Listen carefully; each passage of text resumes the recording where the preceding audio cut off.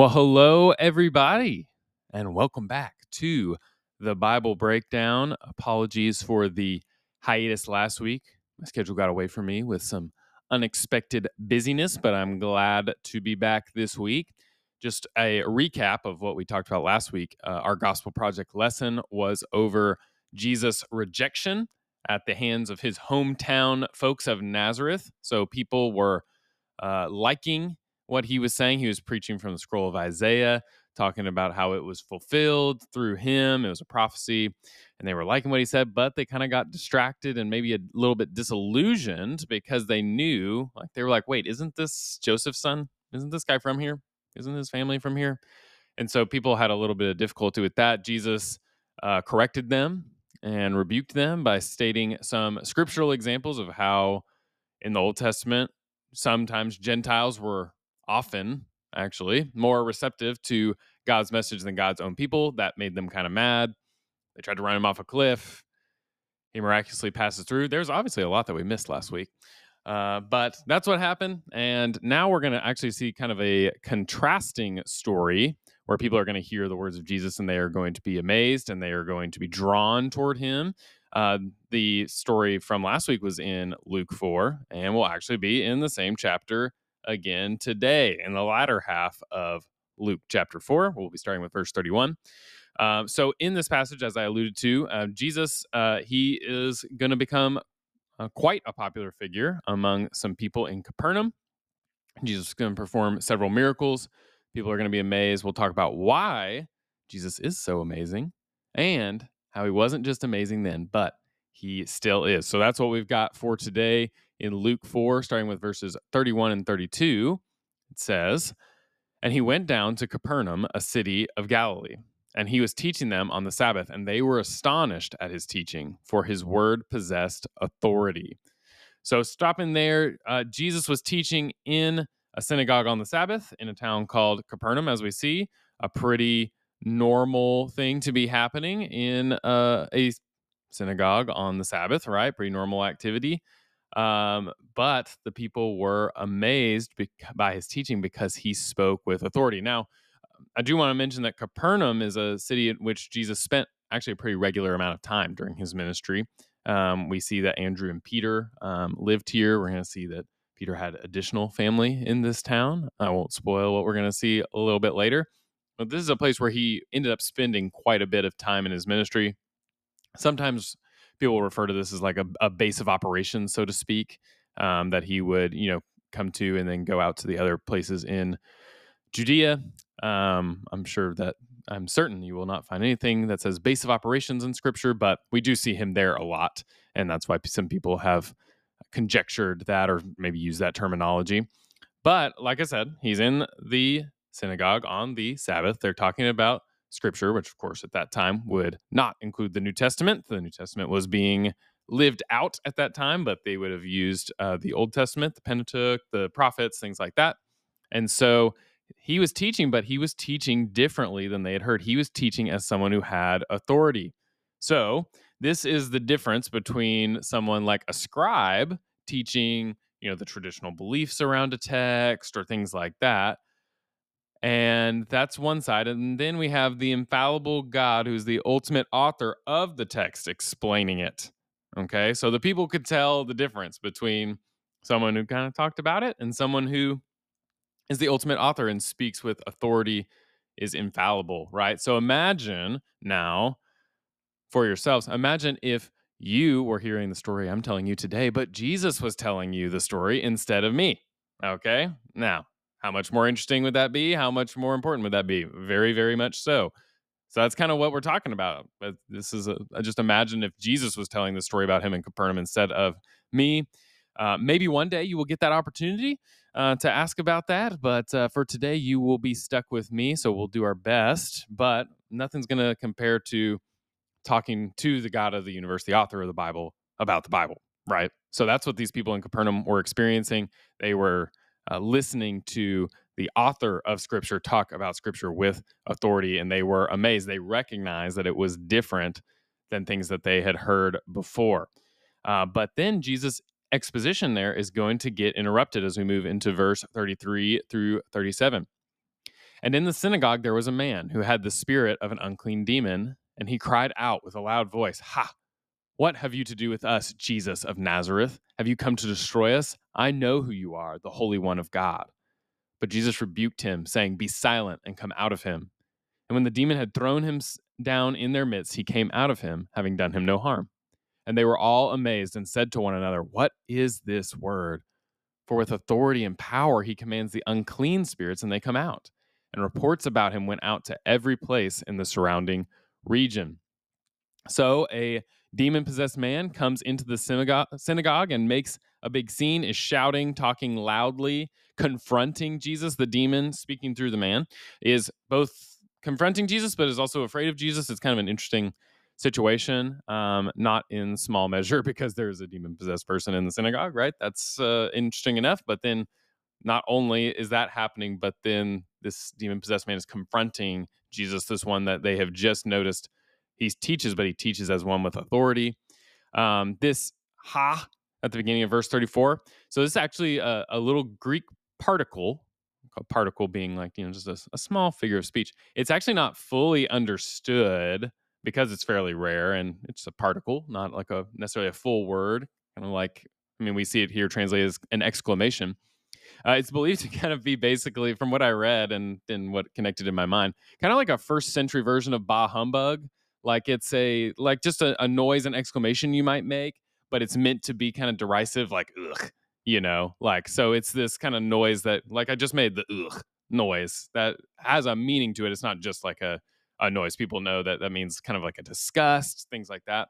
So some versions you may have read the story before in a different version and they translate it "leave us alone." So that's kind of attempting to get to the meaning behind the exclamation. The ESV just kind of leaves it there, which is always a good choice when you're not 100% sure what a word means, translating it into a general way so that, then people can talk about it and give their opinion and state that it's an opinion is, in my opinion, I said opinion a lot, is usually a good way to go. So I like that the ESV kind of leaves it there, and we have a chance to talk about what it could mean, but then we just leave it. That's basically ha is almost a transliteration of what the word is in Greek. So that's kind of the believed feeling behind that word is this kind of disgust, negative, go away. That's why, again, "leave us alone" is somehow it's translated, but that's what is going on here, regardless of what that word means and what particles are. The demon acknowledges who Jesus is, and then again, here's the kind of the fear part. Asks if he's there to destroy them. You may be wondering what "them" means. I wondered also. Probably means like the man and the demon, like the man who's possessed and the demon, possibly other demons. We're going to see in the text going forward there are other demons in the area, other demon possessed people. Hard to say. One of those two, probably. Jesus rebukes the demon, commanding it, and the demon comes out of the man and doesn't harm him. Of course, we know that Jesus can command demons. We know he's in charge of everything. But just remember, the people that he's with, they do not know that. Okay? They would not expect that this person, even if he's teaching from Scripture authoritatively, that he would also have command over these unclean spirits, right? That he would be someone who could cast a demon out. They are not expecting that. They were understandably amazed. He speaks with authority and that he was obeyed. So it's this authority that also like led to action on behalf of this unclean spirit. It kind of proved it wasn't a false authority, right? So for us, we hear these stories. If you have read the Bible, been in church, things like that, we hear about these things that Jesus does, and so we've gotten to the point where we don't really think about it anymore. We're just like, yeah, he does that. We don't really have an appropriate sense of awe at this miracle and the ones he'll do in the upcoming verses. They've become a little bit mundane. It's like maybe a strong word for describing something that happens in Scripture, but for us, they've become familiar. And familiarity for us sometimes means it's like, oh yeah, we just kind of glaze over it. We don't take the time to recognize, like, okay, wait, there's this guy. He's ministering to these people. He's not only teaching them Scripture, but he's proving that he has this spiritual authority. And this person whose life for who knows how long has been affected by being possessed by this demon is now free. He's now free from that thing. This is a huge deal. It's a huge deal for that man. It's a huge deal for the people there in the synagogue that day. It should be a huge deal for us. I hope that we can be reminded how huge a deal that is as we read through these miracles. We talk about them, that we can be kind of see them with fresh eyes, that we can recognize, okay, Jesus was doing some unbelievable things. So as he's doing these unbelievable things, word starts getting around the region about this guy, Jesus. And moving into verses 38 through 41, it says, "And he arose and left the synagogue and entered Simon's house. Now Simon's mother-in-law was ill with a high fever, and they appealed to him on her behalf. And he stood over her and rebuked the fever, and it left her. And immediately she rose and began to serve them. Now, when the sun was setting, all those who had any who were sick with various diseases brought them to him, and he laid his hands on every one of them and healed them. And demons also came out of many, crying, 'You are the Son of God.' But he rebuked them and would not allow them to speak because they knew he was the Christ." All right, so a lot to unpack here. Jesus leaves the synagogue to go to Simon's house. That is, if you are wondering, Peter. Yes, indeed, good old Peter by his original name. His mother in law is sick. This is one of the places in scripture that we know Peter was married. Paul also will allude to it in 1 Corinthians chapter 9, but we don't really necessarily always think about it in that way, that these disciples had other lives before they started following Jesus. So we just know that, like, Peter was a fisherman, and it's like, okay, he gave up stinky fish to follow Jesus. That's okay. But, he had a family too. How did that play out during the ministry? We don't unfortunately know. But I think it's important for us to know that, and be reminded, like, these were people who had somewhat normal lives, and then they, committed to the cause of Jesus. So we do know Peter was married, but anyways, his mother-in-law is sick. High fever back in the day could be very life threatening. Still can be today if untreated, right? So again, we see high fever and we're like, oh, okay, just like take a couple ibuprofen, we'll be okay. That's not really how it worked back then. So she's really sick. She's probably on the older end if she's Peter's mother-in-law. And remember, the life expectancy is nothing like it was, or nothing like it is today back then. So this very well could have been life-threatening. Jesus heals her. They appeal to Jesus and he heals her. The fever leaves her. And then she feels so good that she gets up and starts to serve them. Okay, so she's back to like 100, over 100%. Did she feel better than she did before?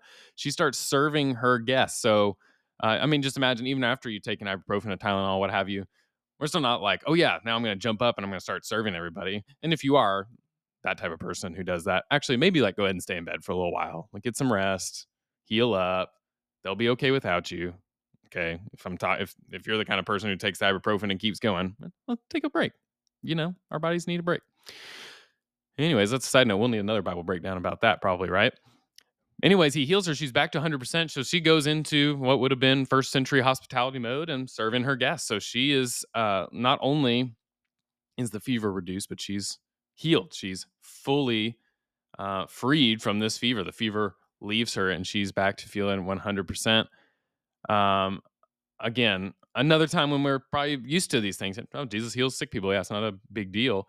Remember, the people have the right reaction to this. The people that were there, the people who are amazed, the people who are like, whoa, they have the right reaction. We get too used to it. This is a miracle. This is an amazing thing that happened that Jesus did. We shouldn't get used to it.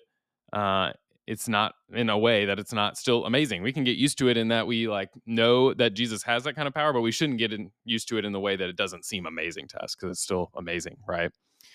So then, of course, remember we talked about word was getting out around Jesus. We see that in verse 37. And sure enough, people come from all over the place. And listen again to this. This kind of shows the scope that we're dealing with. All those who had any who were sick with various diseases brought them to him. He laid his hands on every one of them. So we kind of get from this, the way this verse is written, we kind of see the scope, that it is wide scope. It seems like it's probably a lot of people, various diseases. We see again in verse 41 that there's also other demon possessed folks who come to him. So word's gotten around and people are coming to them. And it says that Jesus healed every one of them, all these ailments, anyone who had any who were sick, various diseases. He laid his hands on every one of them and healed them. So Jesus took the time. And again, now we're getting to the point where like, okay, it's not like one demon possessed person, it's one person with a fever. Now it's becoming a like this is a huge ordeal now, right? We're who knows how many exactly we're talking about, but it's now crowds of people are coming and he's healing them. Like the amazement level is growing. The nature of who Jesus is, the understanding of who Jesus is growing because he is not proven himself to be someone who got lucky once or something like that. He's proving that he is who he says he is, that he has the power not only to speak authoritatively about scripture, not only to cast out demons, but even to heal illnesses. This is not some normal teacher that comes to the synagogue. This isn't just a normal scribe who taught about what was in the law. He is something special. And so, like I said, additionally, more demon possessions. We do see there's a plural here. Demons came out of many. Again, we don't know exactly how many that is, but it's apparently it's continuing to happen, and he's continuing to show that he has power over spiritual forces. And we also see that these demons are identifying him as the Son of God. And Jesus rebuked them for doing so and were given an explicit reason. It's because they knew he was the Christ. So he would not allow them to speak because they knew that he was the Christ. Okay, so we understand that, right? But that doesn't really mean that we're done asking questions, right? It's like, okay, I see that he didn't allow them to speak because they knew that he was the Christ, because it says that very clearly to me. But the question then begs itself, why did he care that they knew he was the Christ? Why was that an issue? I think that's the natural question that comes up. Now, as we wade into these waters are potentially treacherous. And here's why. When we try to discern the why behind something that Jesus does or doesn't want spiritual forces to do that isn't explicitly said, we have only opinions, guesses, conjectures, theories. That's all we have. We do not have the answer. So I want to be clear about that. That's why these waters are treacherous. If we say the reason he did that is because of this, and it doesn't say that in scripture, I for one am not going to try to discern all of Jesus's purposes, and I don't think any of us should if we are not explicitly told. However, I think we can talk about some reasons for why, and with the understanding that it is just an opinion, it is just a conjecture, it's a theory that we can think through it and like, oh, maybe that's what it is. Okay, so let's treat it as it is. It's an opinion, it's a conjecture. So here we go, though. A couple of reasons this may be, hope you're hearing that loud enough, may be that Jesus didn't want them saying who he was. A couple of theories proposed by Dr. Darrell Bock in his commentary on Luke. One, it could be that Jesus did not ascribe to the all press is good press idea, right? Demons approving him or calling him who he is maybe would not reflect well on him. Possibility. Jesus wanted people to see through his words and actions that he was the Messiah. So another conjecture might be that he didn't want them hearing explicitly from some spiritual force and maybe out of fear or something coming to him. He wanted them to know him, to see him through his words and actions, that he would be proven to be the Messiah. A third possible option, he didn't want the perception of the Christ, which is Messiah, that many had in that day, which would be a political Rome overthrower. He didn't want that perception to affect his ministry any more than it already would. So these are, again, three potential, basically the demons being his press release. He wanted them to see his words and actions, not words from a spiritual force. He didn't want the perception of Messiah to be a distraction. Those being the reasons. Those are some possible reasons I think we could throw out that Jesus would not want this to proceed. But again, as I've said like 10 times, and you're probably like, be quiet. That's just a conjecture. What we do know is that he didn't want them telling people that he was the Christ, so he would silence them. So we do know that. And he had his reasons because he's Jesus. So those are some potential ones that maybe we in our human frailty and limited capacity could wonder maybe that's the reason, right? So he does, though, after this, in the last three verses, it says this: And when it was day, he departed and went into a desolate place, and the people sought him and came to him and would have kept him from leaving them. But he said to them, I must preach the good news of the kingdom of God to the other towns as well, for I was sent for this purpose. And he was preaching in the synagogues of Judea. So Jesus, after this very, very long day, or possibly multiple days, the people started coming when the sun was setting. Who knows when they left? He departed into a desolate place. He needed some rest. You hear that? Jesus needed some rest. When Jesus was living his earthly ministry as fully God, fully man, he needed rest. We don't have the ability to be fully God in addition to being fully man. So we also need, you guessed it, rest. Very good. Okay, so he went to the desolate place. People still went after him. And they were like, please don't go. But he said, this is my purpose. I must preach the good news of the kingdom of God to the other towns as well. So he continued to go in Judea, the region that would have encompassed much of what was formerly the southern kingdom of Judah. And so they want him to stay. He goes on and he's preaching to other towns. But we do see the contrast through what I just kind of briefly told you about the beginning of chapter 4 in Nazareth, when he's kind of rejected because they're like, wait, don't we know your family? But then he goes to this other place and people are amazed by him. They accept him. They believe him. They are, they want him to stay forever. You know, they recognize, at least in part, who he is and his, the value that it is to be with him, unlike those in Nazareth did. So as we seek then to apply this passage, there's a couple things that I've alluded to. One is we should continue to remain in awe of who God is and what he does.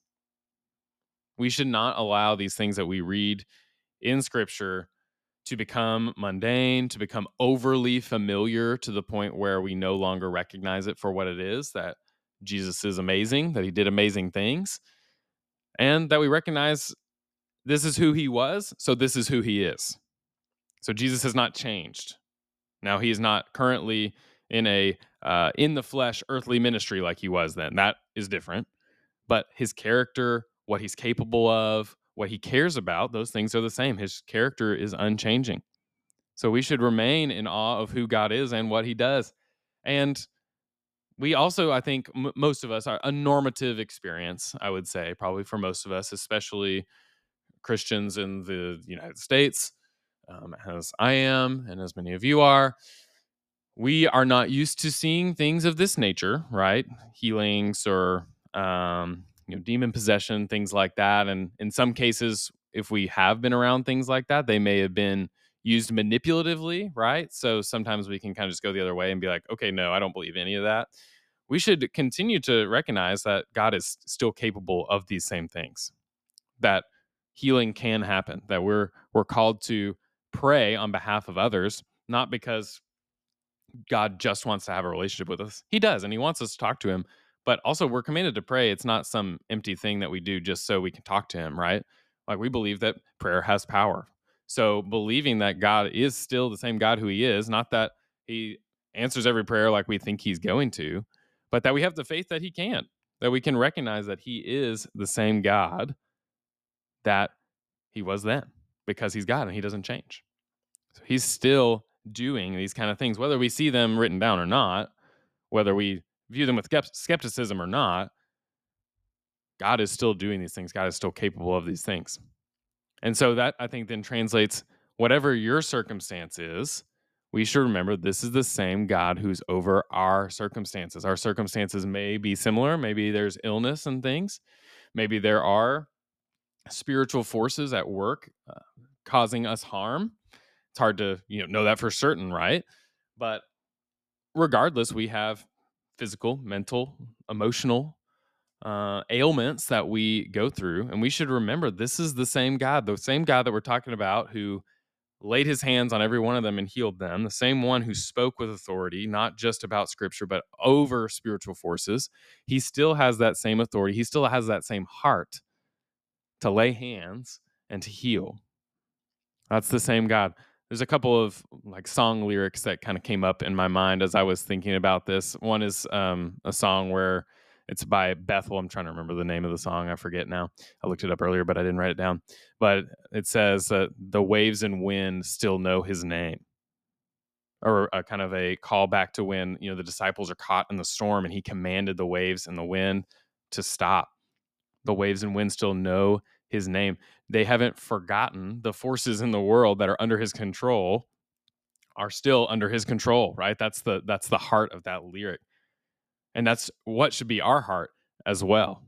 And then also a song that talks about it's the same God who rose Jesus from the dead. That's the same power in the Holy Spirit that is indwelling us if we're believers in Jesus. This is who God is. This isn't who God was.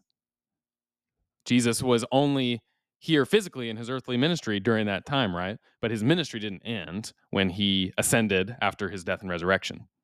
His ministry still exists to us. So as we seek to read these things and to continue to be in awe of them and recognize the character, the qualities of Jesus, we need to then translate that into, okay, I'm in awe of what I'm reading about what he did then. How can I apply that same uh, vision, image of God into my life now? How can I recognize that the thing I'm choosing to be amazed about that I'm reading, that God is still at work in my life? He's still at work in the world. And how that can influence us as we seek to conquer the unconquerable, the things in our lives that seem like nothing, no intervention of man. Sometimes we feel like no even intervention of God could do anything about, that we can instead choose to see those things as not only as ways to grow, but also things that God is in control over, that he is capable of helping us break through, that he's capable of healing, that he's capable of having authority over, of doing the miraculous, of doing the things that are worth sharing about, because that's what he does. That's who he is. So when we are encountering those things that seem way too huge, just like many of these instances in scripture where people were tackling similar things and Jesus met them in that, to know that Jesus is meeting us there, that he wants us to come to him. He wants to lay hands on us to heal us.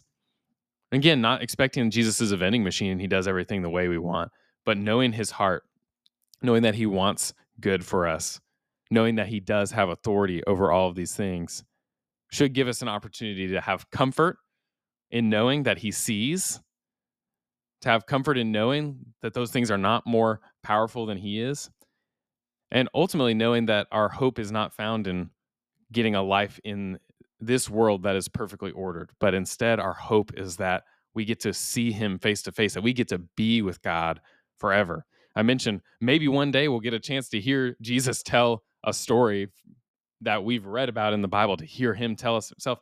In eternity, we may have that opportunity for him to tell us a story that we've read about in scripture, one maybe that we've never heard about in scripture, and get to hear it not only from one who was there and can tell the story, but from the one who's the author of that story, of that circumstance. That's the hope that we have.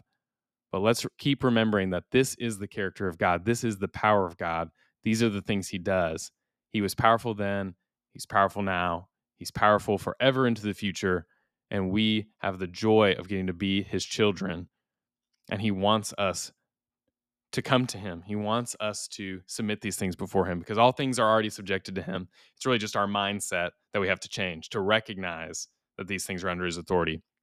And as we do, we see more and more the glory of God, the beauty of God, the love of God in our lives, and his power over our circumstances.